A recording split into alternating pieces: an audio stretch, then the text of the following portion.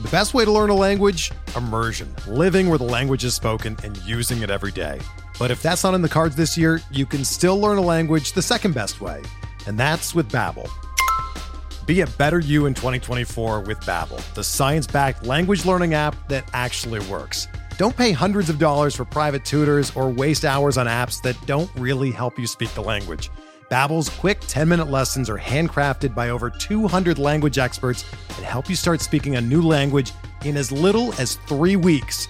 Babbel's designed by real people for real conversations, and their tips and tools are approachable, accessible, rooted in real-life situations, and delivered with conversation-based teaching, so you're ready to practice what you've learned in the real world. Here's a special limited-time deal for our listeners. Right now, get up to 60% off your Babbel subscription at babbel.com/Blue Wire. That's 60% off at babbel.com/Blue Wire, spelled BABBEL.com/Blue Wire. Rules and restrictions apply. Before we get started with this episode of Bench with Bubba, I wanted to talk to you about rotoballer.com. Win big in 2022 with rotoballer.com's MLB and DFS Premium Pass, which includes 15 exclusive lineup tools, daily DFS cheat sheets, and our new Team Sync platform. Use Rotoballer's exclusive hitter projections, pitching planners, DFS value plays, research stations, lineup optimizer, and more to help you win big. For a limited time, get your MLB Premium Pass for an extra 10% off with your discount code BUBBA, B-U-B-B-A. Just visit rotoballer.com, use promo code BUBBA, B-U-B-B-A for 10% off the Premium Pass for the MLB season, and get started to rotoballin' like a boss.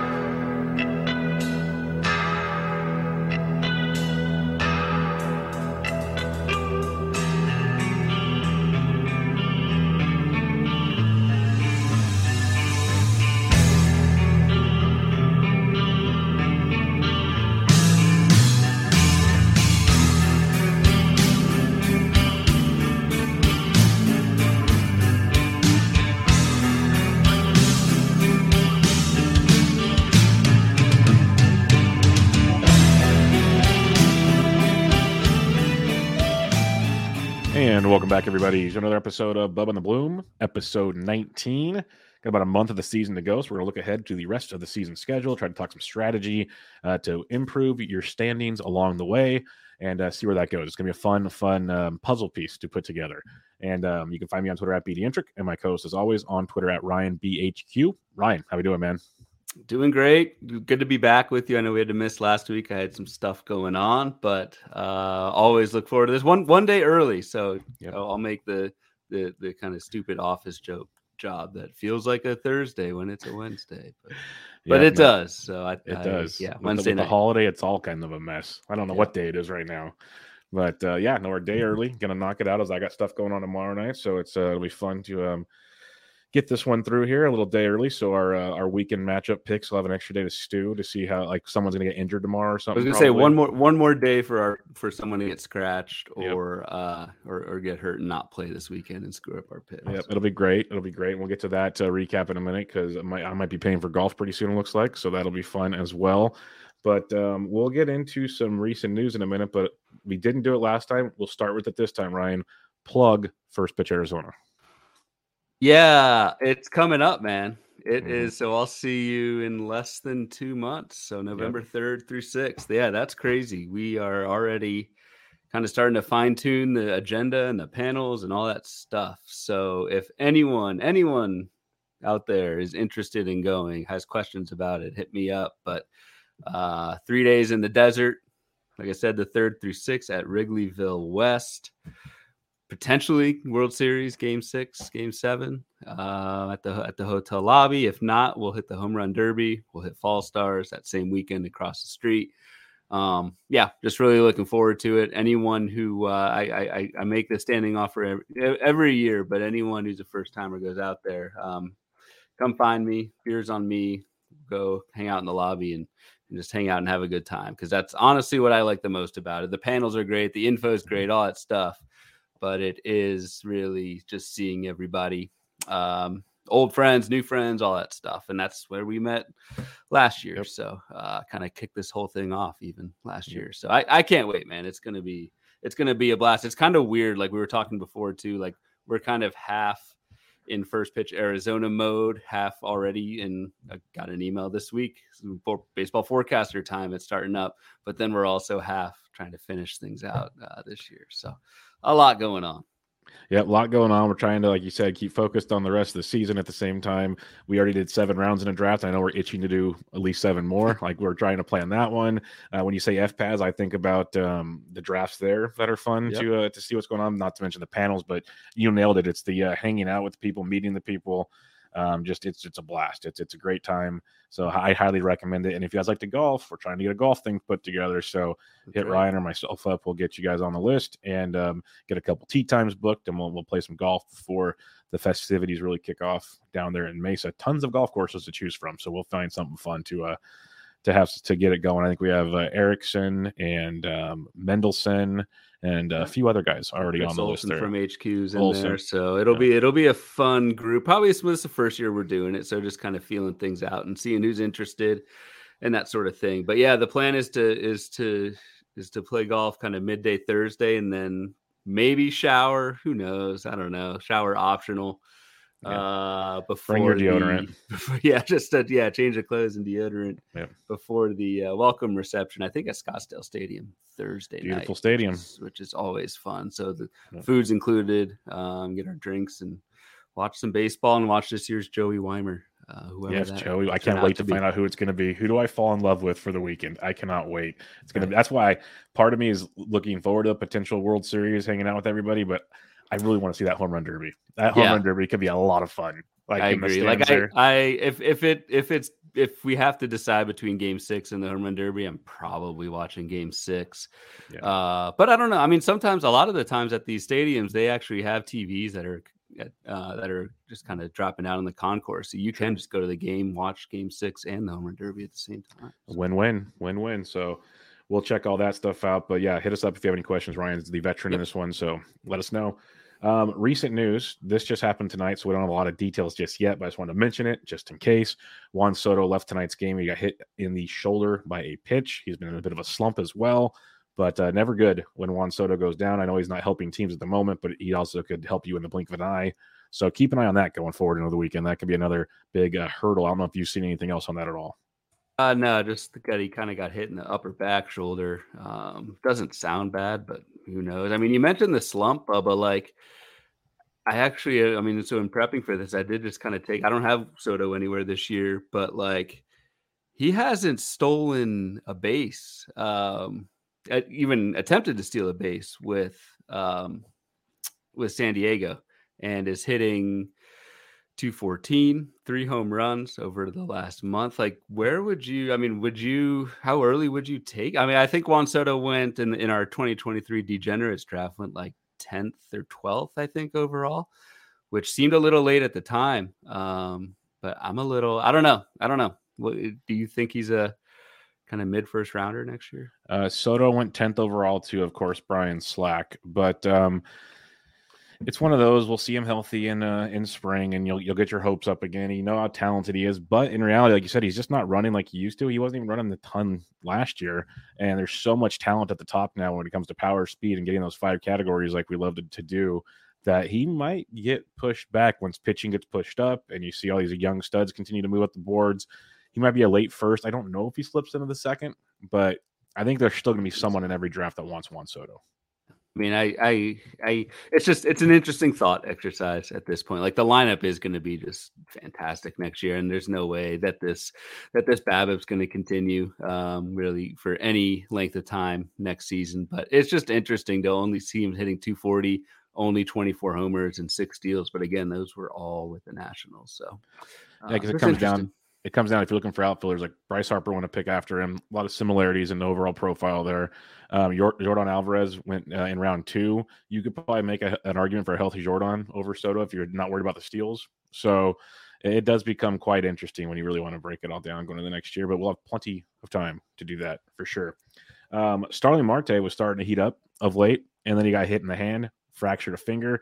They're saying he's day-to-day. I don't know how a fractured finger lets you come back and be productive, but what do I know? So he's day-to-day for now, Ryan, not on the IL, but we'll get to some other guys that were day-to-day that are on the IL now. So what's your thoughts on Starling Marte? Yeah, it is kind of like, you see it was a non-displaced finger fracture. I think that's the good kind. Insert Mets joke here, right? Like that they say he's day-to-day and a fractured finger. I agree. Like that doesn't really sound great. So we'll see. I'm not really trusting what the Mets are saying right now. I don't know if it's, when he'll be back. I do know it's probably Taylor Naquin time again. Yeah. Naquin started both games in Marte's absence in right field. Homered, I think, homered earlier today on Wednesday, hitting seventh in pretty good lineup. And so, we talked about Tyler Naquin when he was traded from Cincinnati at the deadline and how it kind of killed his fantasy value because he'd be a part-time player. But as long as Marte is out, I think Naquin's going to play pretty much every day. They might platoon him a little bit, but if you're looking for playing time, and this will be a theme kind of when we get to the meat of the show with the September kind of strategy, anybody who's playing it every day can go on a heater right now. And Tyler Naquin, we've already kind of seen that from him early in the season with Cincinnati. So Tyler Naquin's somebody who I'm definitely interested, probably somebody who is on most even deeper league waiver wires just because he did not have an everyday gig before Marte went down. Yeah, no doubt about it. So that'll be quite interesting when looking at all that. Josh Jung, this is a guy going in early draft season. I made a joke on Twitter about my DC teams are going to be excited because it looked like the potential starting third baseman for Texas, and everyone was loving the power potential for Jung. And then he gets hurt. I thought he was out for the whole season. I thought it was a lost cause.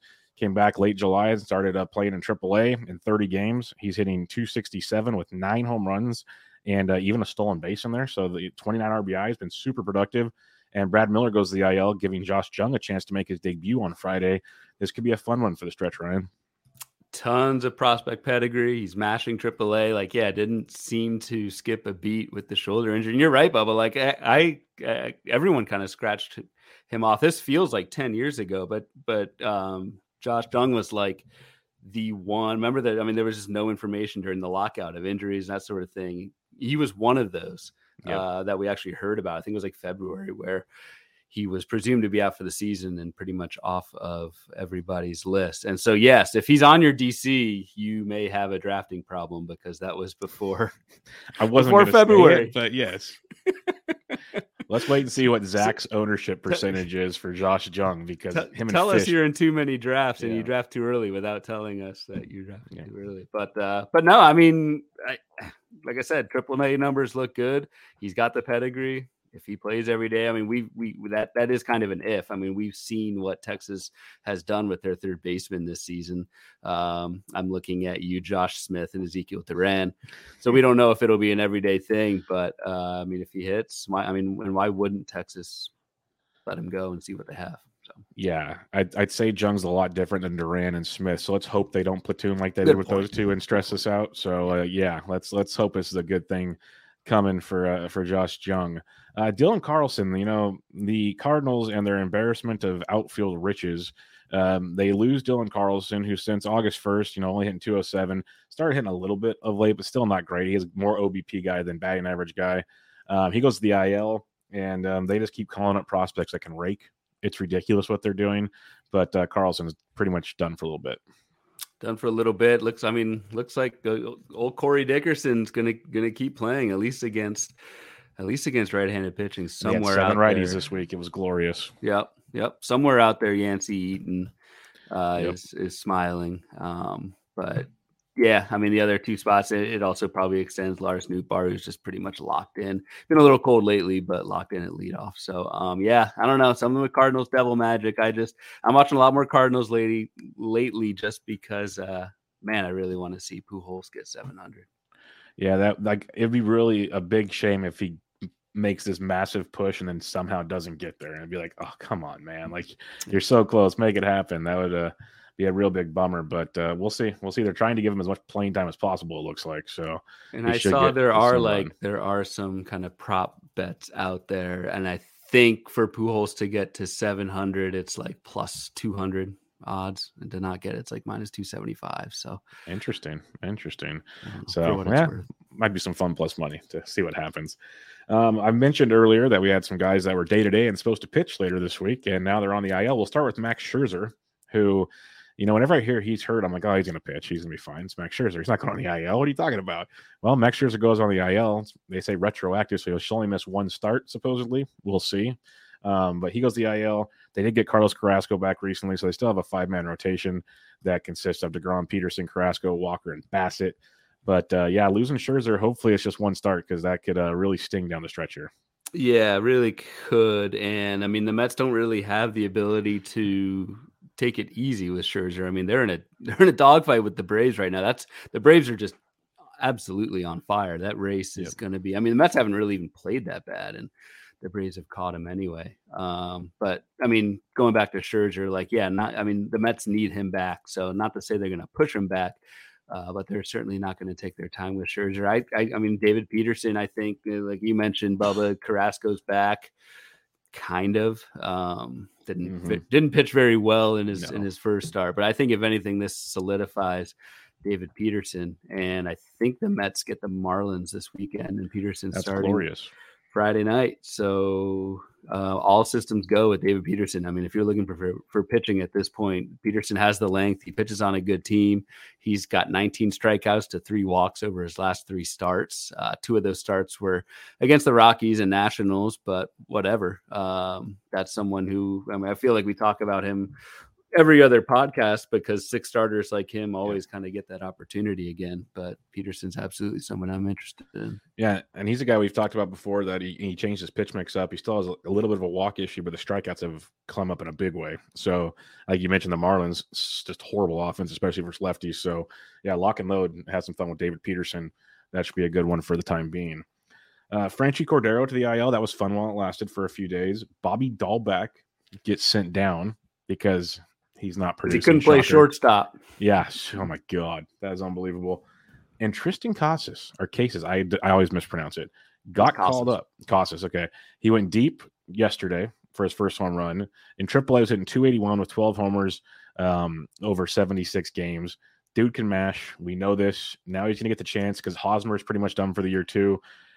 On paper, this looks like his job for the rest of the season, which is going to make Fab even more fun with no money on Monday or Sunday night. Yeah, it's absolutely Casas, and he's got Boston plays 3 righties at Baltimore this weekend, so like that could probably even pump up that Fab price even more with a big weekend for Casas. And subtle plug for First Pitch Arizona, but Casas was one of the highlight kind of prospects that we saw out there last year. So like fall league, you're gonna get to see a lot of these guys that will be up in 2023. Casas, I mean, have you seen him? That dude is a house. He's big dude. Big dude. My yeah, God. No, like he's built to play first base / DH and then retire into a beer league softball league. Man, he is. He's. I mean, it's not like a Vogelbach. It's an Adam Dunn. Like he's got some height to him and a lot of muscle, but like, man, I don't remember him being that big. He's like the John Dowd guy from the old baseball game when they couldn't use Barry Bonds. Yeah, just some hulking lefty. Yeah. I mean, yeah, so like size is not a fantasy category, but like, yeah, the power is legit. We've been talking about Casas throughout the season just because I thought this call-up should have come sooner, but obviously Boston's playing that keep him rookie eligible game for 2023. Numbers were great in AAA, gets on base, has power. If you need power, and you probably do, Casas is definitely on there. It's probably going to cost you, depending on what people have left in Fab, but it's probably going to cost you because I think he's going to be in for a big weekend against 3 righties against Baltimore. Yeah, I'm with you. It should be a monster weekend, and we'll see if he sneaks through for $1 again. I'm going to try very, very hard. So we'll see how that plays out. Wilson Contreras of the Chicago Cubs. Yes, if people missed the trade deadline, he's still a Chicago Cub. This is probably why he got hurt, because he's on the Cubs. But he goes to the IL. Yan Gomes is starting. And, Yan Gomes has been serviceable in his career when he gets regular playing time. So I will say that much. I won't clown on Yan Gomes. I'm more going to clown on the Cubs because they didn't trade Wilson Contreras, who is having a good season, but it doesn't really matter anymore. Yeah, doesn't really matter anymore. And it's funny. Like, I made this joke in our 2023 draft, but like I drafted Contreras in the 7th round, and like for whatever reason, I'm in some kind of like time realm where I'm rooting for these guys in the wrong year. But yeah, I don't know. I mean, Contreras, I mean, is he a drop? Like that's this kind of stuff you got to start thinking about, because a 10-day IL stint is, third of the season, a little bit more than the third of the season. So something I definitely consider, as weird as that sounds, because you have to be so aggressive. And Gomes, yeah, like you said, Bubba has always been kind of serviceable in an everyday role. 14% strikeout rate. He's only hitting 220, but making plenty of contact. Not much quality to it. 6 homers and 236 plate appearances, 4% barrel rate. Kind of like a can't hurt you second catcher type. So play it based off the matchups, and that's probably about it. Yeah, I'm 100% with you on that one. So we'll wait and see how it goes. But if we get any more news that he's going to be out for more than a week, I'd start looking into other plans, basically, when it comes to Wilson Contreras, because you can't afford to be having that zero much longer at the catcher's position. Anthony Rizzo goes to the IL. He's been battling back issues all year. He's always had back issues, but it seems like it's worse than usual right now. And also, the Yankees have had a little bit of a cushion to rest guys. That cushion is slowly evaporating, but they have that cushion still. But Rizzo's down and out for now. They called up Ronald Guzman to play there. It's pretty much been a platoon situation. Like Marwin Gonzalez has got some playing time. It's a mess in New York. It's a mess all around in New York. I mean, some of their lineups today. I know today was I think doubleheader. Yep, doubleheader. So like, but yeah, spring training vibes to some of these lineups. I'm not interested in Guzman or Marwin Gonzalez, who started for them today. It's kind of weird. Like, I didn't realize I don't have much Rizzo. I didn't realize he's 5th in the American League in home runs. Like, I thought the power was like short porch going away. Short porch. Yeah, short porch is like a major part. When you get bored, or whoever has Rizzo in the Spectator or the speculator, what I'm totally blanking, in the forecasters this year, look at his home roads splits, and you will see a drastic split. It's almost like playing in Coors Field for Rizzo. It's a big difference. That short porch has been a beautiful. He had that one game where he had that 3 home run game that I believe it was either him or Carpenter. It might have been Carpenter now. 3 home run game though, where none of the balls would have been home runs in any other ballpark. He's got 18 homers at home, 12 on the road. I mean, not like crazy, but yeah, it helps. It helps to have that. And and the fact that, I mean, he's been doing this with back problems. Kind of weird, but very weird. Very weird. Another weird one, Justin Steele, back problems. Wasn't supposed to be on the IL. Was supposed to pitch Thursday. Well, he's on the IL after the lineup's locked, so that was fun. And I love Justin Steele. I've talked about him plenty on shows. He's been great. He's absolutely outstanding. Pretty much a drop now, unless we get some news that he's going to be starting early next week. It's going to be tough to hang on to Justin Steele, but what are you thinking on him? Yeah, this is you sound bitter, kind of going through that. I'm just as bitter, if not more. He's burned me in my main event. Steele has the last 2 weeks, because let's see, his last start he left early with back problems, but he still went. He still threw 88 pitches, and what we all know how good Justin Steele had been up until that time. And he had a .96 ERA in 5 August starts, but left his last August start with back issues. Couldn't make the following week's trip to Toronto because he's unvaccinated, so put on the restricted list, but was supposed to start the following weekend, last weekend, and got pushed back. So he was in my lineup in the main event last weekend. And he's in the lineup this week because he was supposed to have the Tuesday. I was supposed to go Tuesday. And so it's been a 0 for me for Justin Steele. I will be dropping with joy, but a damn impressive finish for him. He's someone I'm going to be very interested in 2023. I know back issues can kind of linger, but he's a young buck, age 27 season next year. So it's definitely someone who I'm impressed with. A little bit of a pitch mix change and really good skills to round out the season despite these 2 weeks of madness. Yeah, no, I'm very, very intrigued with him next year. He's been absolutely outstanding, and he'll probably throw another gem or something right at the end of the season to really reel us all in. So, and make it sting even more. for the loss we've had recently. But I at least got him for a few weeks, so it wasn't just a 2-week burn that you got. So you can be a little more bitter than me. That is for sure. Rough. And this was kind of more of a tongue-in-cheek one here. Austin Slater to the IL. Lewis Brinson gets called up, and he has been crushing baseballs. Like, I made the joke when he got picked up by the Giants and called up, because I remember last year when he tore it up for like 3 weeks, and it was great. And he just loves hitting lefties, and it's a big lefty week for the Giants. But Brinson's hit safely in 4 or 5 games and with 3 home runs. I will say this, though. In the minors for the Astros before he went to the Giants, he was hitting .299 with 22 homers and 5 stolen bases. So he wasn't just like a scrub. Like, he was doing stuff in AAA, which just makes you like he's that perfect 4A player, basically. And yeah, I'm not saying go and pick him up, people, because once they get back to regular schedule, it's Lamont Wade Jr. time. But just something to think about. Yeah, I was gonna say counterpoint to that AAA comment. He is 28 years old now. So quad A is a good call. Yeah, I don't think it's Lewis Brinson's season was, I think, supposed to be 2015, something like that. I mean, it's kind of weird. The Giants have faced 4 lefties in a row. And they got 2 more this week. They got 2 more. So he's leading off against lefties. He's taking the Austin Slater role. Yep. It's not gonna last once they start facing righties and people get healthy. But yeah, Lewis Brinson, what a name.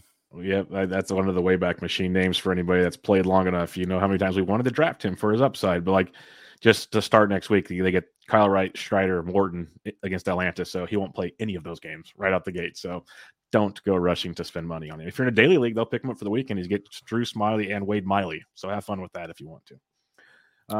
Brandon Drury goes to the concussion IL, and it didn't sound very good. Like the reports that came out from San Diego, like this doesn't feel like it's going to be a 7-day one. Might be a little longer. You never know. Things can change with concussions, obviously, but he might be out for a little longer than I think people want him to be. Yeah, it's really hard to tell like how hard this is. And obviously you hope that he's okay. It's weird, man. It's just another San Diego trade deadline like disaster. I mean, you kind of feel bad for him at this point, but yeah, did not sound good. Happened, I think, shortly after lock. So Brandon Drury is also in my main event lineup with Justin Steele. So they can kind of hang out on the IL all week and take a week off, boys. That's cool. But yeah, it's rough. I mean, maybe if anything, like Will Myers might get a little bit more playing time. I think Myers homered on Wednesday, and similar side of the plate. I know Drury kind of plays everywhere, but Myers has started in left field and at first base, played for the last 5 games in a still, pretty decent lineup, hitting like 7th. He went deep tonight. Yep.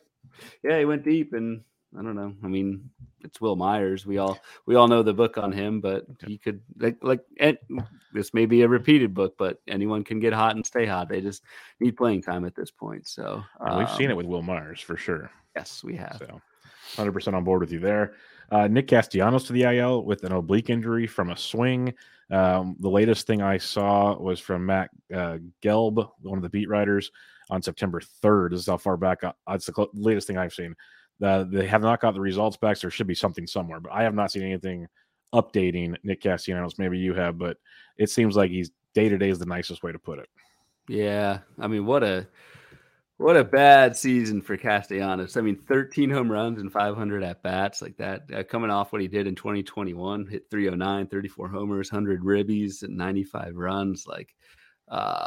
Yeah, this was not a good season for him. And I think Castellanos will be popping up, I'm sure, on a bunch of off-season bloom boards of guys who have had the track record and just it all fell apart this season. So I actually am quite interested in him for next season. It'll be year 2 in Philadelphia. Kind of that pressure's off. We'll see. But yeah, pretty bad way to end a really rough season.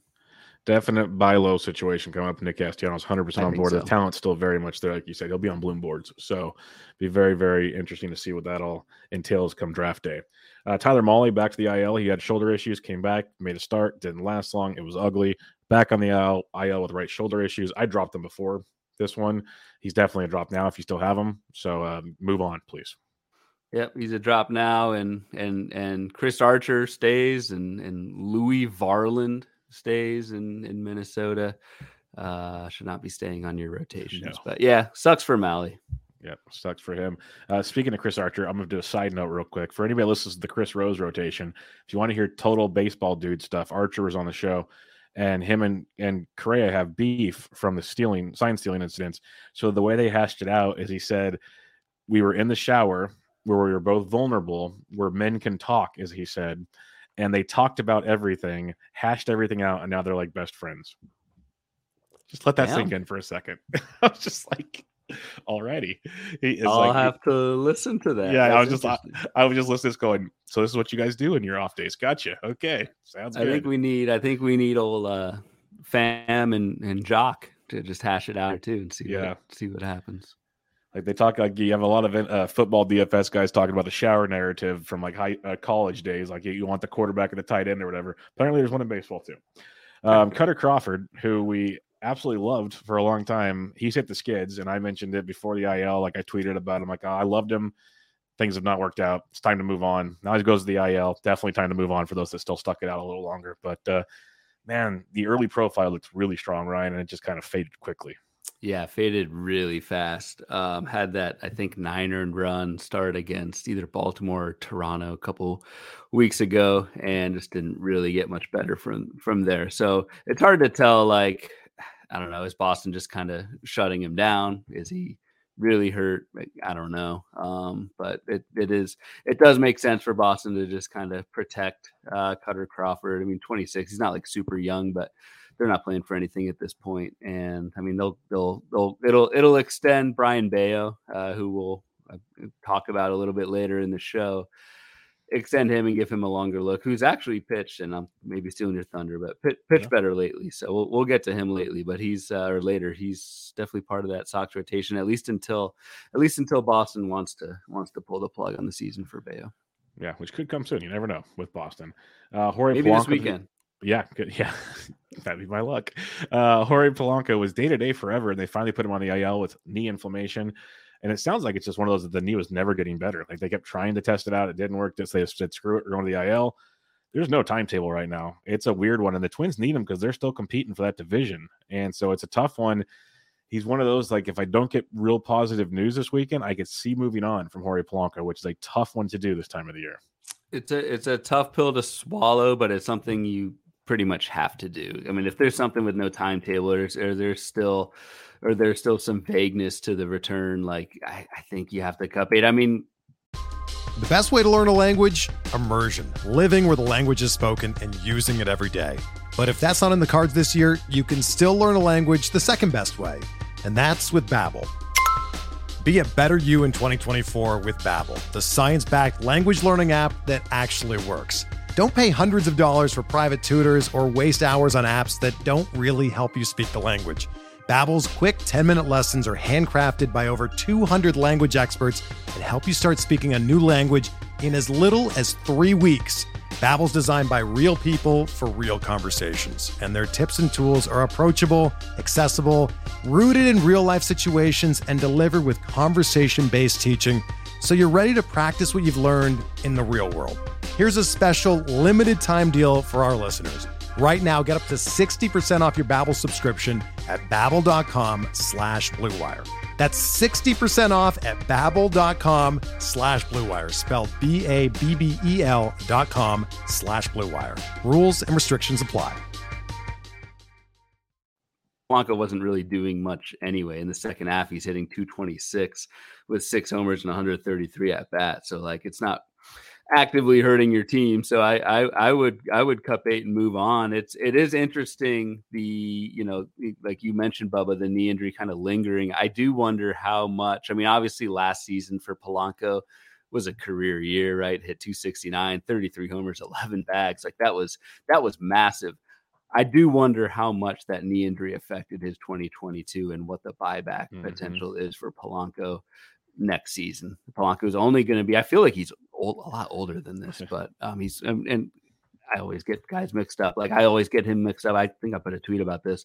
I always, for whatever reason, I get him mixed up with Eduardo Escobar. I think it's like 34.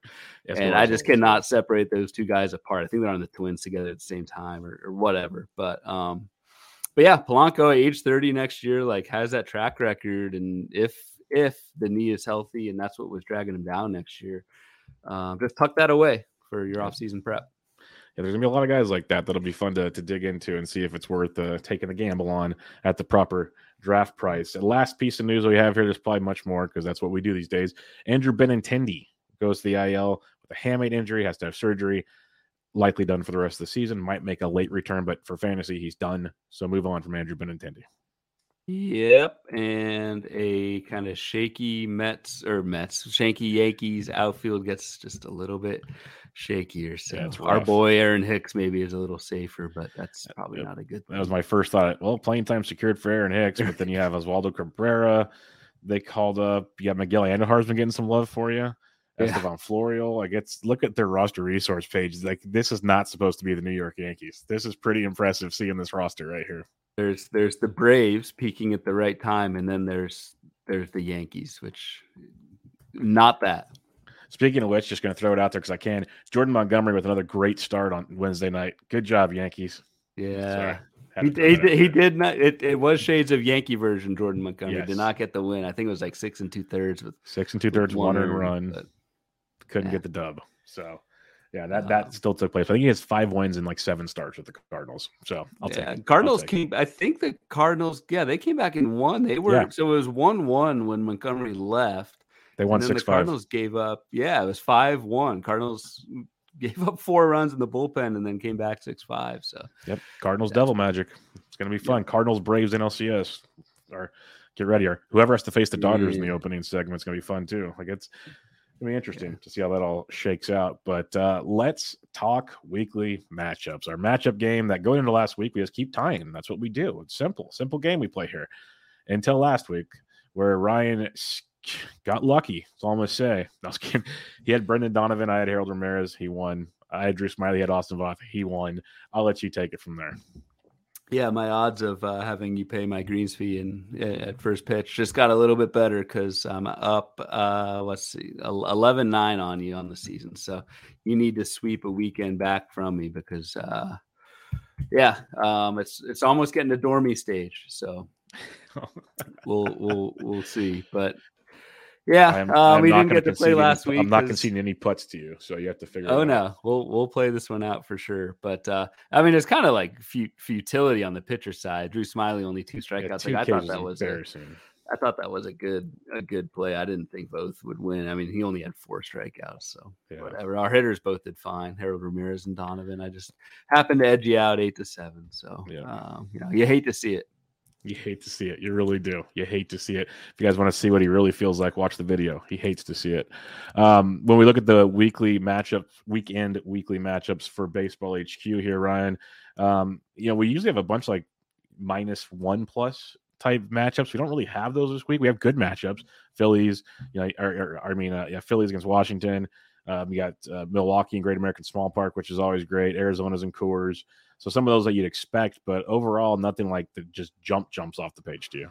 No, those are the big ones. Yeah, the top 5 with HQ are So the Phillies against Washington. Arizona at Colorado is interesting to me. Arizona, like they're quietly like mashing right now. I think they're gonna score some runs this weekend at Coors, and they're facing Marquez, Jose Urena, and my man Ryan Feltner on Sunday. So runs galore for Arizona. It's also 3 righties, and Boston. I mentioned Boston before with Casas, but they get 3 righties at Baltimore. So Arizona, Boston lefties are guys. If you're in like weekend leagues or daily pickups, those are guys you want to target. And then Bubby, like you mentioned at the top, HQ's ratings really like Philly. Who hosts Washington, the Brewers, and Kansas City. Everyone who plays this week is 3 games, so no volume advantages to glean really. And no volume, but we get Coors and Great American Small Park, which is always fun if you want to try to pinpoint those things. Not always easy. Like I didn't this weekend, but you can try to find things in and out when you can. On the flip side of things, though, the Angels are going to continue to struggle, I think, going up against Houston. That's going to be an interesting one. Ohtani will probably hit 4 home runs, but everybody else will stink. Washington, they've actually been sneaky good the last few days, so that'll be interesting to see how the matchups dictate that in Philly. And then, man, San Diego, well, what used to be.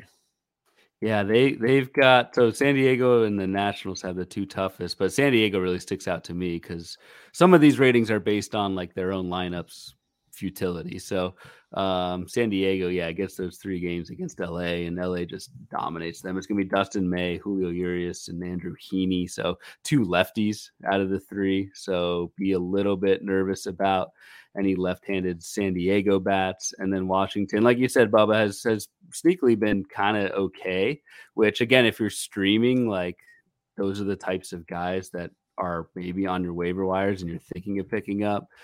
But at Philly with Syndergaard, who's pitched better lately, Ranger Suarez obviously has pitched better lately, and then Aaron Nola on Sunday. That's a pretty brutal stretch for them. So it's interesting. I'm trying to look and see if there's a Yankees Tampa is a kind of somewhat playoff matchup picture kind of thing. So Seattle Atlanta is probably my favorite. That's a fun one. That's a very fun one for the weekend. That'll be interesting to see what happens there. You would think LA San Diego would be, but San Diego's fallen off so much. But yeah, that Atlanta Seattle one, that's sneaky nice. Tampa Bay New York could be for the division in the end of things there. So that's interesting as well. But yeah, there's not a whole lot else. That's why it's weird. The matchups aren't any too crazy. I guess Cleveland and Minnesota technically, because they're both in it.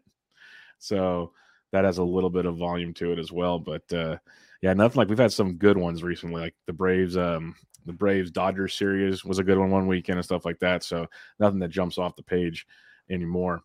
Let's get into our picks for the week. I'll let you have the floor since you mopped it with me last week. Who's your hitter for the week? All right, my hitter for the week, I went with, who the hell did I go with? Oh yeah, Brandon Marsh. Hitting for power, not making much contact. So I'm hedging a little bit that he's going to make, like the strikeout rate's been really high for Marsh, but like we just kind of talked about, what Philly gets the easiest rating of any team this weekend. So they get Washington. It is one lefty, but that lefty is Patrick Corbin. So is that really a lefty? Like I think Marsh might play, or at least get a pinch hit appearance in that game. And then it's Eric Fetty and Anibal Sanchez who, if you told me Anibal Sanchez was still pitching at this point, that's something. So I went with Marsh. I just think I like the lineup. I think Philly's going to score a bunch of runs this weekend and maybe turn over a couple more times in the lineup. And so just needs to make a little bit of contact, but the quality contact's been there for him. So we'll see. Yeah, no, I'm with you. He's surprised me. I was bummed when he got hurt when he first came over, but it's good to see him back in action. I'm with C-Dick. I wrote about him. I talked about him all weekend. We already talked about him on this show. I'm a huge fan of what he's doing right now, and it's all right-handers on deck. He's hitting like 5th usually against righties of late. Over his last 15 games, he's safely in 12 of them, hitting over 450. Only 1 homer, but all I care about is hits, runs, and RBIs. So he's accumulating right now overall, and they're facing Roansy Contreras, JT Brubaker, Mitch Keller, and the Pittsburgh bullpen. So sign me up for those matches. It stinks it's in Pittsburgh, but again, he could put a couple 2-hit games in there, score a run or two, drive in a run or two. It wouldn't shock me at all with Dickerson this weekend. So that's what I'm going for. You're going for the power. I'm going for accumulation. We'll see how that one plays out. But I think it might be even like last weekend. This could be a close one where like one thing is going to break this one wide open, and you might have the upper hand there with the power in that ballpark against Washington. So we'll see how that plays out. The accumulation usually wins out. Like, the park isn't great with Pittsburgh, but it is. I mean, like you said, those 3 righties, and I mean, we talked about. I shouldn't have hyped Dickerson. I didn't realize that was your pick until just now. Should have hyped him earlier on, but 3 righties, like that's what you want. So he's going to play each of those 3 games, I would think. 100%. Who is your pitcher for the week? So pitching, broken record here, but pitching is extremely thin, even in 12-teamers. under 50%, but I went with Daniel Lynch. I thought this was a pretty good matchup. Lynch is pitching at home against Detroit, so I know we're just counting strikeouts for our little game here, but I think win potential is pretty solid. Detroit is just kind of playing out the string at this point. Kansas City is as well. But Lynch, the big thing for me is, like, even though the 482, like the ratios are bad, 4.82 ERA, 154 whip, he's still missing bats, 12% swing strike rate. And that typically, trends with strikeouts. So, he's gotten 10 strikeouts his last 2 starts, just pitched at Detroit, which I need to kind of look at, maybe something for this offseason. Facing the same team twice in a row, how does that second start go? The narrative, the conventional wisdom is it's not going to go as well. I don't know if that's actually true. I don't know if it might be. I just haven't seen the numbers of the study behind it, so it could be something. But kind of going off on a tangent, but Lynch is my pick at hosting Detroit. I like the matchup more than anything else. For DFS thoughts, because this has happened a lot this year, it feels like it's probably like 65-35 bad. But there's been a lot of goods. There's been a couple though where there's 3 straight starts, and that's when it got nasty. So I mean, intuitively, like, you see the same pitches, you pick up on the release point, like that sort of thing. It makes sense. Yeah, I don't know. I don't think I've ever seen like an actual study on it. So yeah, something to definitely dig into. So it'd be interesting to see. I'm going Brayan Bello, as you mentioned him earlier. Big time prospect, struggled his first time through. Walks were an issue. Strikeouts weren't even really there a ton. But since getting demoted and coming back up, he's made 3 starts, total of 15 innings, has 14 Ks is what we're looking for. He's got 5 or more in 2 out of his 3 starts. Does face Baltimore, who's been sneaky good. We know this. They've been sneaky good, but they still strike out. And that's all I'm looking for. If Bello could somehow go 5-6 innings, I should on paper get 5+ Ks. And that's what I'm shooting for here as this improvement. The pitches are filthy when he's not walking the world. So I'm going with Brayan Bello, hoping get a little Cutter Crawford love in retrospect there, and go get some Brayan Bello strikeouts and get me back into the get even column going into the next week.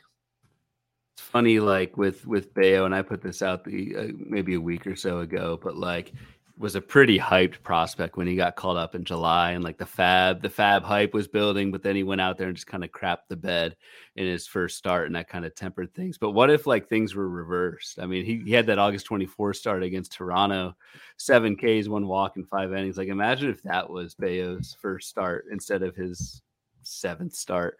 That would have been some pretty wild fab bidding. It's just funny how sequencing matters so much in our game. Yeah, people probably forget that Logan Gilbert was like that a lot last year. Like, I was pumped for him, and now look at him. He's a regular. Kirby's been a little better, but he had some hiccups too. Like, these guys are young. Even Manoah's had some rough patches this season. Like, he's still very, very good. But Bello's got the pedigree where I wouldn't be surprised if he starts to figure it out a little bit more than people want to give him credit for. So you're right there. It's just the recency biases or the biases. Like, he got shelled, don't want him, but he has improved. So we'll see. We'll see what happens.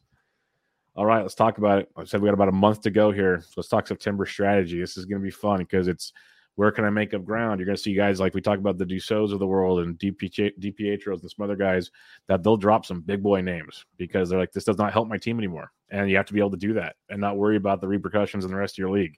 And you need to focus on, like, I know Rob's talked about, he went like 9 relievers one week because he just needed as many saves as he could figure out.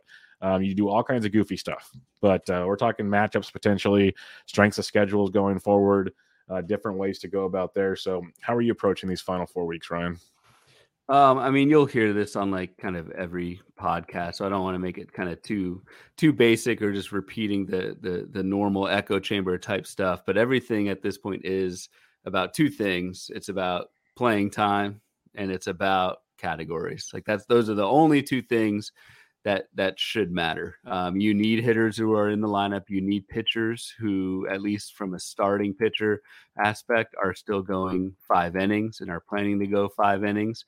Those are the 2 big things that you need to look for. So, I mean, just a couple examples just to kind of give this a little bit more meat than just like kind of theoretical stuff. Today, so on Wednesday, Jeffrey Springs, who has been fantastic for Tampa. He's kind of in uncharted workload territory for a Tampa team. He's kind of gone back and forth throughout his career between the bullpen and starting rotation. And Tampa's going to probably play it pretty safe with him. Jeffrey Springs started today and just went 3 innings through 39 pitches. And from what I understand, it wasn't injury related. I haven't seen anything injury related or anything like that. If you've got Jeffrey Springs, you're probably starting him because he's been fantastic. But how valuable is Jeffrey Springs if he's going 3 innings? He's not. And if you need wins and Ks, is Jeffrey Springs a cut? Probably.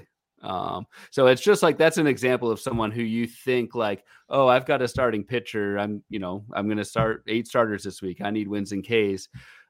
Dig a little bit deeper and kind of see where some of these starting pitchers are in their kind of career in terms of workload compared to recent seasons and their last few kind of game logs. How many pitches, how many innings, what are the tea leaves? Are they getting shut down, or are they getting even worse than a shutdown, like slowed down in Springs' case where he's only going like 3 innings at a time? Yeah, shutdown would be a lot better because it's just like, okay, cool, you just move on, right? Yeah, it's like done. But and then we were talking about before the show, I said you could see with like the Kyle Wrights, the Spencer Striders, a lot of these young guys that teams are going to have postseason runs that need these guys in the postseason. They're going to start finagling things too, and you're not going to know it sometimes. Sometimes they'll talk about it, but there'll be other times you're going to be like, okay, like I know Strider pitched normal today, but say he was facing Oakland, you're all pumped, like, yeah. What if he just went out and threw 3 innings? He'd be like, you got to be kidding me right now. Like out of all the starts, like, and then you're gonna let him probably go a full go against like, the Mets or something and watch him get hit around or something. Like, it's just one of those things where it's going to be super frustrating on some of these teams that have a lot to go for them. There'll be other teams that just kind of throw in the towel, like we mentioned Boston. How much longer does Bayo go? And then they call up another guy that can't pitch or something, or so that just changes the matchup scenarios up. So you're looking for different hitters on different teams that you might not even think about for certain times. So that's also something to definitely keep in mind and approach those situations. But when you're looking at categories, I know we have a question on this later, but are there any categories that you think are easier to come by this time of year? Like, nothing's easy, of course, because you need the playing time, but like, are you thinking I can accumulate strikeouts pretty easily compared to other stats? Or are you thinking like runs, RBIs, maybe stolen bases? Like, is there a certain category that you're thinking I can make some moves in? Yeah, it's tough, Elliot, and this is just like my opinion, but like I always find that, especially on the hitting side, it's kind of like just stolen bases that are really manageable. Like, you can be ahead or way behind in home runs, but it just affects everything else that I kind of play it straight. So like, and this is not a brag by any means. My main event team is in like 7th place, trying to cash, but I'm like probably 10, 15 points out. That team is 30 home runs in first. So 2nd place is 30 home runs behind me. But am I going to like drop my power hitters and pick up Miles Straws and Bubba Thompson? No, because I do need, batting average and runs and RBI. Like, it's all connected. So like steals, I think on the hitting side is really the only one that you can kind of manage. And then on the pitching side, ratios are interesting because they work both ways. Yep. So counting stats are a little bit different, where like people ahead of you cannot go back in counting stats, but they certainly can in ERA and WHIP. So you can certainly make up more ground than you think in ratios. And lose more ground than you think in ratios. And lose more. I'm speaking on the positive side here. But yes, if you do have a Cutter Crawford like I did in my main with that 9-run outing, yes, you can lose a lot of ground in that as well. And that's kind of the danger in just finding as many starters as possible and going 8 or 9 starters is, yes, you might gain some ground in strikeouts and wins because maybe you don't need the saves or whatever, but depending on the quality of those starters, like, you still need to be in ratio protection mode, I think. Yeah, no, and that's why I only made that joke, because it's one of like the lessons learned that we'll probably talk about in the offseason from this year, but from last year for me is I was chasing potential wins and strikeouts, so I was trying to get as many starts as possible, and it lost me grounds and ratios that cost me in a couple leagues. And it was one of those, like, you don't think of it in the moment, but when you're looking back, like, well, no, duh, like, that makes sense. That's why I'm probably more hesitant this whole, like, all the time now with certain pitchers. Like, I'd rather not gamble on certain 2-start guys, even though it's like the Bible, according to some. Like, oh, I need 2-start pitchers. And I'm like, I'm super cautious. Like, I'd rather sit back and risk not getting like 4 extra strikeouts or something and that kind of scenario. So that's the only reason why I wanted to make that joke, because that's something I've learned, and we learn stuff every year. Like, I got a whole book on what I've screwed up this year. So, but last year that one stuck out in a big way, was streaming for wins and Ks. it can backfire in a big way as well. Yep. And always just keep out. And I mean, this is pretty basic stuff too, but just keep out like how bunched you are in those categories. So if you are maybe 10th in ERA and WHIP and you say, I'm just going to punt it, I'm not doing well there anyway. Where are the guys around you? Yeah, no, that's something you can do. And also just simple stuff. Look at your standings and which categories can you actually physically move in? Otherwise, don't worry about it. Like some categories, if you need like 12 home runs to get 3 points, that might be way too hard this time of the year in reality, like making up 12 homers. But if you need like 5 RBIs and like 6 runs somewhere else, maybe start focusing on top of the order bats or something. Like there's different ways to go about it in those scenarios where you're not chasing a lost category just because they're the hot bat. Like everyone wants the Corbin Carrolls, the Gunnar Hendersons, the Tristan Cassises, but in reality, I've sat back and thought about it recently. Did they really need to be on my teams? All of them. Maybe some of them, but not all of them. Was it worth spending my money on those guys where I could have saved it to maybe stream for guys we'll talk about the final week of the season when we need to load up on pitching? Like it could backfire in that regard as well. And just an example for like some of the category bunching, I'll just use my mixed labor team as an example. So like right now I'm 3rd in saves. I've got 61 saves. The second place team has 66 and first place has 82. So like there is no way I'm getting the first ever. I'm probably not even going to get to second. The team behind me has 51 saves. So they're 10 saves behind. There's just really no one around me. So it does behoove me to, and it's kind of funny. I had 3 closers, which is why I'm doing well. I had Kenley Jansen, Josh Hader, and Ryan Helsley. Traded Jansen like 2 weeks ago because I kind of saw this coming for Sean Manaea, and then Josh Hader has imploded. Yeah, I know. Josh Hader has imploded, and then Ryan Helsley's just kind of doing okay. But that's just an example of like bunching and how spread out the categories are. Like a save does me no good. And so am I going to, bench Ryan Helsley in favor of like a 9th starter that I don't like? No, I'd rather get that ratio protection. But if there's any starter, even with any strikeout upside, I am going to kind of flip the switch. And I think this week I actually have 9 starters in that league just because saves do me zero good at this point. And that's what you need to be looking at. Like, and you need to be ruthless for your drops. If someone's not useful for you, drop them. This is the time to drop them. So. Let me throw this scenario out there just like for listeners to kind of think of ideas, because we're talking about, when to start people, who to start, just based on things like, do I need to start closers? Should I start Jeffrey Springs? Would you rather start a 3-inning Jeffrey Springs over Ryan Helsley, knowing you might get like 3 to 5 innings of Springs if he makes 2 starts over Ryan Helsley? Yep. Stuff like that. Yeah. No, I mean, those are the decisions you have to make. Like I would probably take Helsley in that theoretical just because the ratios have been so great. He's going to get the Ks, especially if it was like a 1-start Springs. But that's a great point. Like Jeffrey Springs is I know I like how this has evolved in the Jeffrey Springs discussion, but like it's a great example. I mean, a great middle reliever versus Jeffrey Springs the rest of the way.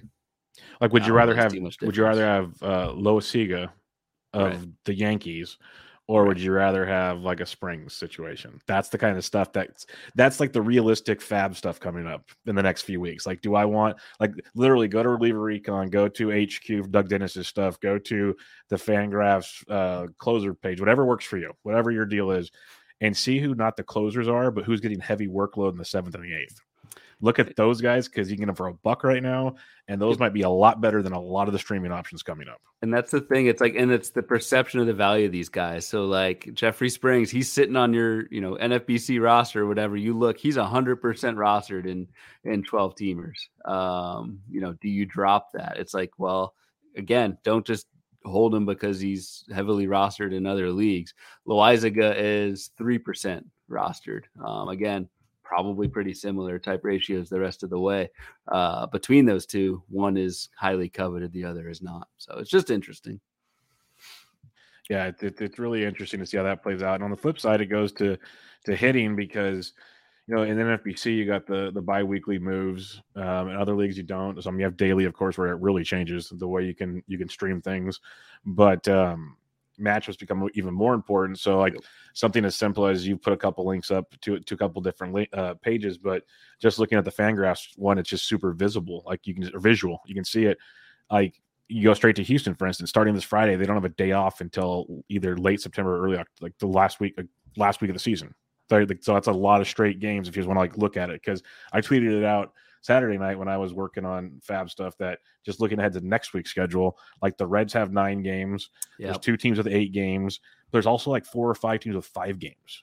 Yep. And it sounds simple. I know like we and other people like just blast that down over and over again, like the matchups, but a 5-game schedule is going to really hurt when there's 8 and 9 game schedules coming up. Even if it's a worse player on the 8 or 9er, as long as they're playing 8 or 9 games, they are somehow going to outperform most of those 5-game guys. It's just the way it's going to, unless it's an elite player, of course, they're going to outperform most of them. So that kind of little stuff. That difference of 3 games in a week, that's more than 10% of the season. It's huge. That's tremendous. Yeah. So it's and yeah, I mean, you bring up the schedule, like there's a couple of good resources out there. Like Bubba, you just mentioned the Fangraphs page, which is really nice. I like this site called Tankathon. I don't know why they call it Tankathon. I guess they track it for like odds to get draft lottery and stuff the following year. But they've got a really cool page, and if anyone I can put the link out. Yeah, I never heard of it until you put it in there. I was like, oh, you hadn't? No. I don't even know how I found it, but like they've got this one page where it's got everybody at each team, how many games left, and what the strength of schedule and the toughest and easiest opponents, and the number of games by opponent. And it's just like really, it's one page you can go to that basically just summarizes. It doesn't give you like the sequence and when they're going to play everybody, but you can kind of pair it with Fangraphs or RotoWire or whatever to kind of put the whole picture together. But this is just a really nice kind of snapshot on Tankathon of who are the teams that have the most games, what's the strength of schedule, and what are their opponents. So like right off the bat, the number one strength of schedule team in terms of number one, I say hardest, is Arizona. And you just look at on Tankathon, they've got 8 games against LA, which is absolutely brutal, especially from the hitting side. We'll see, I don't know what that LA rotation is going to look like in September, but that's again, another variable that you play. But 8 games against LA, 2 against Houston, 3 or 5 against San Diego, and 3 against the Brewers. Like that's a tough stretch. Whereas like the easiest schedule remaining is the Mets. They've only got 2 quote unquote hard teams in Atlanta for 3, the Brewers for 3, but the Mets play Washington 3, Oakland 3, Pittsburgh 4, Marlins 5, and Cubs 3. Like that is butter, man. So they only have 24 games, which is, another kind of issue there in terms of volume. But if you can get the Mets on the right week, like, man, that's a pretty easy schedule. Man, you got the Reds again, 28 games, which is kind of the top number for most of these games. Again, 9 games next week helps, but 7 against the Pirates, 7 against the Cubs coming up. Like, I know they got the Brewers for 7 and Cardinals for 5, so that's tricky. But in reality, the Brewers, Burns hasn't been the same Burns. I'm not expecting to be that bad forever. Don't get me wrong, but Peralta's not going deep. Lauer's not Lauer right now, so that's not as cakey as it was. It's still not bad, but if you get those matchups, at least some of those in Great American Small Park, anything can happen. So that's always interesting. And you see a lot of trends here too. It's the Central teams and then the AL West. Like it's like that's a big and then the NL East pops up. But yeah, it's interesting, like Seattle, and it made me like dig into certain guys last week, and now seeing this makes it stand out even more. Like Abraham Toro got called up. Not a fancy name to some people, might remember him from last year, but he's playing every day. He's second base, third base eligible. Like he's got a little pop, and they play the A's for 6, the Tigers for 4, Royals 3, Rangers 3, Angels 4. Like that is juicy. So it's interesting looking at some of these that you can really pinpoint some interesting matchups just by looking long term. So like you said, you see that, then you see like maybe when do they play. I'm always a fan. I've preached it forever, especially for pitching, but hitting if you can. That's why I tweeted it out the other day is I like looking a week ahead. You get these guys so cheap. Now it doesn't really matter. No one's got any money. So it is what it is. But go and load up for guys for 2 weeks from now if you want to. And then you don't have to worry. Like just start planning ahead. Yeah. You'll be much happier in the end. That's something I need to, from an in-season kind of process for next year. It's tough. I need to get better. I don't do it nearly enough. Like I wish I did. It's just like the certain Saturdays where I have extra time where I'm sitting there, like when I'm at my in-laws' house. So I had some extra time on my hands, but it's one of those situations. Cincinnati, you mentioned 28 games. The other team with 28 is Cleveland, and they've got a pretty juicy schedule as well. So any kind of Cleveland bats, Cleveland plays Kansas City for 7 against that rotation, the Rangers for 3 and the Angels for 3. Their quote unquote harder opponents are the Twins, and from a rotation standpoint, like the Twins aren't it. So that combination of volume and matchups for Cleveland, I think, is really interesting in terms of pickups. So and there's some teams that can look like you said the Twins, and I'm sitting there going, and you mentioned with the Dodgers earlier, like what's the rotation look like? Well, this is the Twins based probably like on their season numbers and their win percentages, I'm guessing, or whatnot. Now, you know, their winning percentage, I think. Yeah, that rotation just keeps getting worse and worse in Minnesota. So you could see those numbers flip. The next thing you know, Cleveland hits 8 against Minnesota, and that's on the other side of the spectrum pretty soon. So that's an interesting one to look at as well. So it's a cool page. It really stands out. Like the Yankees actually have a trickier schedule than you think. They're kind of middle of the pack. But it also, another thing, we've talked hitting this whole time, pitching people. Yep. So you can easily flip this on its head again, even if it's just for those middle reliever guys we're talking about. Like, hey, like for example, Tampa Bay's got 27 games. They're like out of the top 10 teams. That's the most games, and they get some nice matchups. Or no, on the flip side, I want to go to the bottom. Sorry, the Reds again. You can go to that angle if you want. I've been trying to get a Diaz everywhere I can if you can find them, but you know, the Reds, the Mariners have like 7 bullpen guys that are all viable. Like there's angles there for sure. And the other kind of hack you can do there if you're looking at streaming, and I think Reliever Recon has this as well. They do like a daily reliever streaming thing. You can look and target the guys that did not pitch Sunday because that's smart. More likely to pitch Monday, or maybe didn't pitch the weekend or whatever. You combine that with a 7 or 8 game schedule the following week. That can add up. I mean, that could be an extra appearance. And again, we're talking the tiniest of margins here, but an extra appearance could be a win, could be 2 more strikeouts. There are leagues that are decided on things like that if you're really in the race and in the thick of things. Yeah, if you've listened to any of the, like, you know, the Jenstead and Erickson pods, DPH and all the NFBC guys he has on, if you listen to any of these pods, you know, Rob Silver talk about it. These guys, when they've won their overalls or they've seen someone else win one, there's always a story somewhere of like the last game, the last at bats, the last something. And you think it's silly, but it's literally like the dude struck out to end the game and that strikeout like got the job done. Or so this guy gave up a hit before he got pulled and his whip went up like 0.1. Like it's just little things like that you think nothing of. And it's just like, yep, that one little thing changed the whole spectrum. League. I may have said this on the pod before, but I won a league on the last day. The guy who I was battling with, it was James Anderson and Ian Kahn, Dynasty League. They had Robbie Ray going the last day of the season, and Robbie Ray gave up like a fly ball to right field. Right fielder just lost it in the sun, didn't touch it. It was not ruled an error. It was ruled a hit, run scored. I won in ratios because of that. So like, yes, it does happen. And I guess the end of the season, and we'll get to this in a second, but yeah, the end of the season's on a Wednesday this year. So it's not going to be too much of a productive work day, I don't think, for many fantasy managers. One last thing before we kind of get to that, because I do want to hit on that at the end, is Colorado. So this doesn't come up on the Tankathon thing, but I think Colorado's last home game is like September 25th. And so if you've got any Rockies, you're probably not playing them after that. So just keep that in mind. I know they finish, it's really weird. They finish with a 5-game series at LA to end the season. So you drop all of your Rockies pretty much. And you probably want to drop them the week before. I say that now. But if the Dodgers start throwing some scrubby guys out there to get ready for the postseason, that's when you get those random they're so Ryan McMahon has like 6 home runs over the week. Like it's something stupid like that. It's true, but that is something I saw out Definitely there. Definitely a good call though. I forget where, but yeah, I think it's like September 25th is the last home game for the Rockies. So Yeah, something to keep in mind. It's a great call. And then you mentioned the last week is a half week, and like I heard Spore mention it like 3 or 4 weeks ago. And I mentioned it with Toby, and Toby didn't believe me. So like mid pod, he had to go look it up. He's like, "Oh my!" And so we have 27 fab weeks this year instead of the normal 26 because the last week is a half a week because of the lockout slowing things down. So that's going to make it a lot more fun. Like it's been kind of a topic we've discussed a little bit.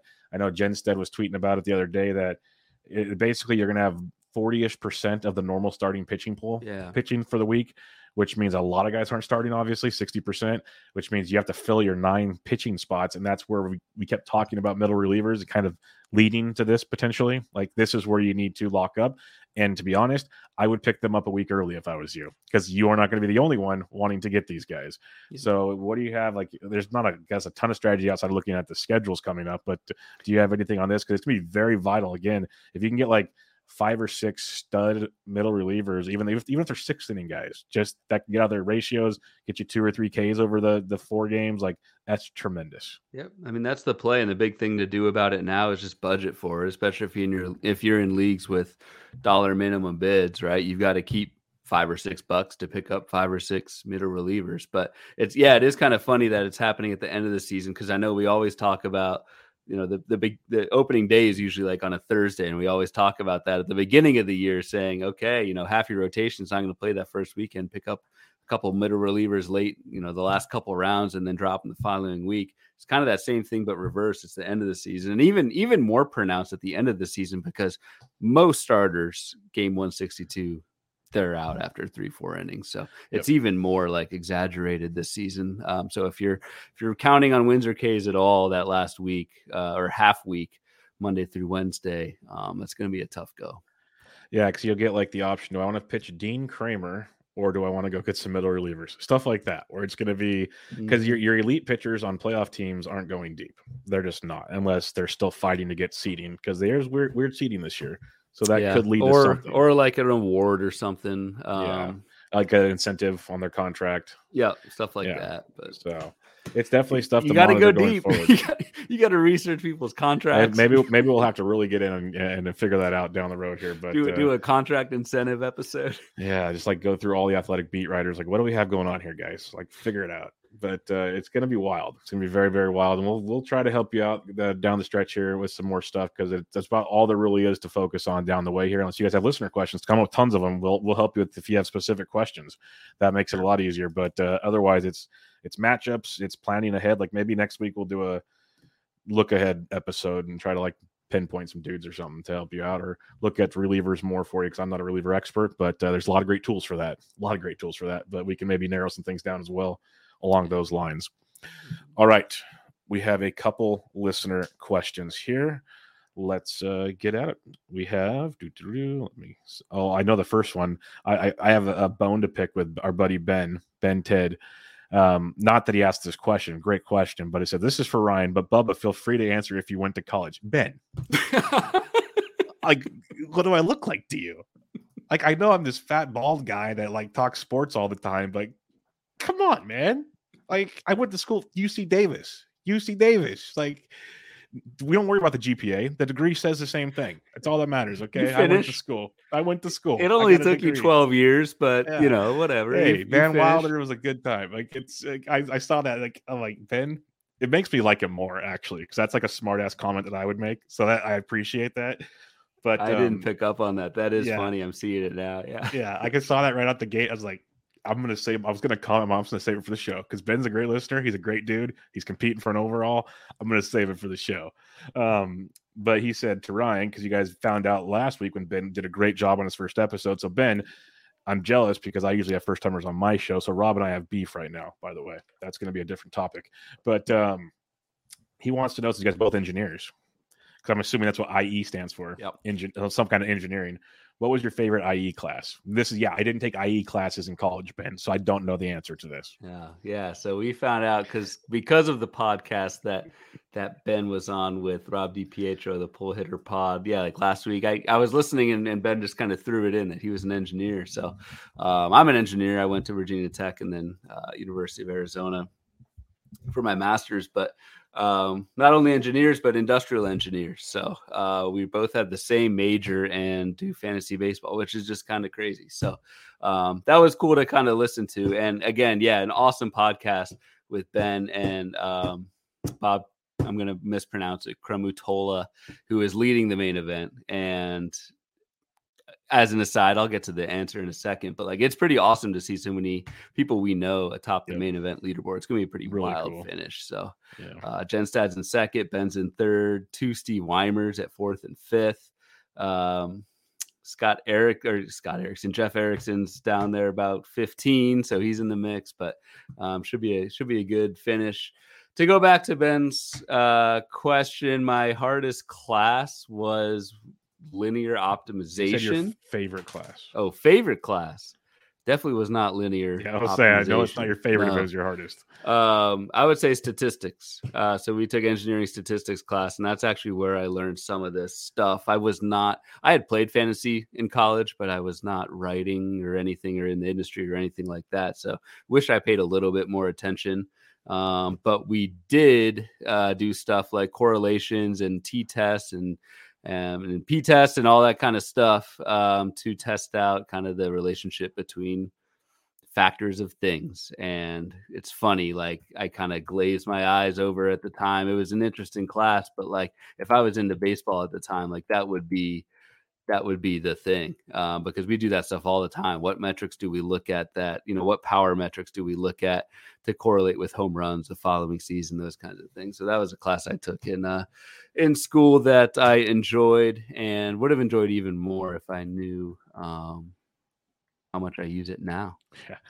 Yeah, because he said even though it was probably the hardest for him, it was operations research was his favorite one. So that was our hardest. So that is, and not to get too far down, but that is another one where I really wish this was before DFS. Just the title of it sounds like it could help out pretty much with a lot of this. It is all optimizing things. And so you've got constraints, you have a goal, and you need to find the best pathway to that. And so like DFS is the perfect, tons of sites have lineup optimizers. Like I probably would have done a project on this. We used to have to calculate this stuff by hand, but you've got constraints. You've got a $50,000 budget for your lineup. You've got to field one guy at each position. Those are your constraints. You also have a goal, and that goal is to maximize your fantasy points. So it comes up all the time in like manufacturing and stuff like that. So that's what we should be using it for, but I wish I would have used it for fantasy.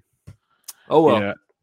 Well, it's funny because I'll give Ben some of my information here now because we got to flip this back. I went to college since you did go to college. Yeah, 5 years went to college. But I didn't take. It is funny when you say that though. I took statistics. I took like computer classes.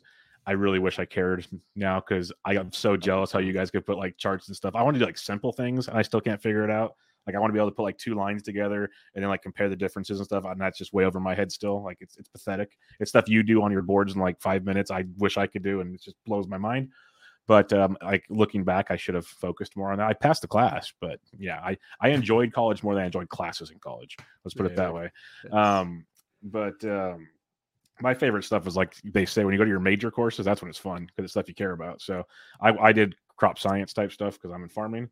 So that was more my fun. The outdoors classes, those were the fun stuff I liked a lot more, like actually learning the actual whole production process and everything. Those are the classes I liked a lot more. So there you go, Ben. Outside. Yeah, Ben, you didn't ask, but you're getting it now. And Ben, I'm totally kidding. That was the snarky kind of stuff I live for right there. That was absolutely amazing. So come to first pitch, I'll buy you a beer, Ben. Mike Carter says, is Corbin Carroll a keeper in 12-team leagues for next year? I'd imagine so, but I guess it depends on your team. Yeah, the cop-out answer is your team, and I'm assuming this is Roto, but yeah, like Corbin Carroll was taken it was a 15-teamer, our 2023 Degenerates draft, but was taken in the 4th round. I think Brian Slack took him, and that felt about right. Like, especially in a Roto, like Corbin Carroll could freaking lead the majors in steals next season. So depending on obviously what the options are, but yeah, Corbin Carroll will be very much relevant in 12-teamers next season. And if there's any kind of like dynasty or contract component to it, that's I was going to say, it might not even be a next season play. It's a long-term play with Corbin Carroll more than anything. So 100%. He's excited. He hit his first home run on Wednesday. Straightaway center field. Yeah, that was a big boy shot. It was bombed. Yep. And he can move. He is. I've seen him fast. beat out a couple infield hits or at least get close. And yeah, it's the speed's legit. That D-backs team, like you said earlier, they're hitting and they're going to be fun. If they could ever figure out pitching, they got some young, talented bats. I guess it's a fun team. Some non-Zach Allen pitching, man. It's crazy. Run. His next start is at Coors, so that 41 innings. Get the flu. Get the flu. Tough. Go start somewhere else, please. For the love of God. Gaman8 asks, what's a realistic deficit to make up with regards to RBIs? We'll start there. It's a two-part question. I think we were kind of saying maybe the most 10, but it's tricky this time of the year. Yeah, I mean, it's a good question because, I mean, we kind of alluded to this earlier, comparing like your ratios, your batting average, ERA, and WHIP, where it can kind of work both ways. Counting stats is a little bit tougher, but just think about how much you can make up in a week. And I think making up like 10, just to throw a number on it, if you can make up, this may be a little aggressive, but you can make up 10 RBI per week. There's 4 weeks left.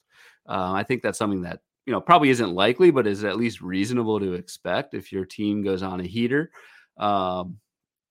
Something like that you could do. So I think like maybe like 40 RBI or 40 runs. Those are probably kind of your max of what you could make up, something like that. But one thing I would do is, I mean, depending on what site you're on, one thing you could do to actually kind of run this is most sites have like your standings by week. And you can see just on average what the top performer had in each category that week, what the bottom had, and what's that difference.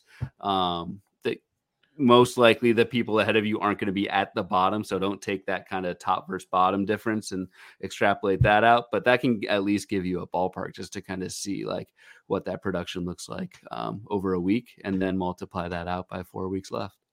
Yeah. And that goes back to these geniuses that you engineer guys that can make spreadsheets and stuff. Brian Slack talked about it on Pull Hitter podcast, and I got a sneak peek at it, and other people have as well. He does his chart, his week to week, his own gains, and so he can see like how he's making up ground, how he's falling back, and he keeps track of those things. So there's that, and like you said, like 40. Instead of looking at the big number, look at a week to week. Like you said, you're looking at your week to week numbers, but when you're going into your fab for the week, like realistically think about that week. Don't think about the next 3 weeks. Really, it's going to change each week. So focus on how many do I need to gain this week to break the number down, basically. That's a really good point. Yep. And I kind of inadvertently did it that way, but yeah, if you can just chop 10 per week, you'll get there, but it's very important. Focus on that instead of don't try to find a guy that's going to outperform everybody else by 40. Go find like 3 dudes for this week that could get you extra 10 and go that direction. And that's where we were saying those extra 12 at bats next week from Cincinnati, maybe that's 4 or 5 RBI. If guys like Donovan Solano, who are garbage, but he might play every day in Great American Small Park. Like he's got so much value now, so much value. So think about it. And then he says, do you also think Vinny P comes back this year? Yes, I do. He's rehabbing. He should be back, I think, maybe this weekend. Yeah, and I wonder what that means for Prado. But yeah, I was talking with Toby about that. I think if they really want to do it right, but it's a big if, it's as simple as you either have Melendez play the outfield with Salvi catching, and you have Prado or Vinny P DH. That's my 2 cents. Easy. It's an easy game from over here. Not that easy. It's an easy game from over here, but who knows what Kansas City will do. Exactly. Like on paper, that's how it should be to get all your big studs in the lineup. We'll see how that takes place. But that's how I look at it. But that's it, Ryan. That's our last question of the night. So any final thoughts as we have about, like I said, 4-ish weeks to go? Not really. Just if you're fortunate enough to be in the September sweats, enjoy it. I've been there. It's when you're in it, it's stressful. You're staring at standings and looking at things you can't really control, but just enjoy it. And that's why we play this game, the competition, the thrill of it. So we'll be back at it next week with more stuff. Yeah, maybe we'll do like a middle reliever analysis, something like that, for guys that are just kind of available everywhere and who the best skills guys are. That's guys available that start speculating on now, because it'll definitely, if you wait till the last week, you're going to lose out on a lot of, like, you're going to have to make a waterfall of like 25 relievers because everyone's going for them. That'll be a miserable Saturday night. That's all I'm going to say. Like, that'll be a horrible Saturday night. So start planning early if you can. Yeah, let's do that next. All right, good. I like having topic done. I like having an agenda for next week's show already. So done. Awesome. But we'll come back with you guys with that. Keep your listener questions. Like I said, though, if you have like specific questions, we'll talk about all that stuff to help you out. So bring all the goods as usual. Check out Ryan on Twitter at RyanBHQ and his work over at Baseball HQ. Go check out First Pitch Arizona, which is like less than 2 months away. So we got that going for us as well. I'm on Twitter at BDentric. Again, you guys have a good one. This was Bubba and the Bloom, episode 19. Catch you guys next time.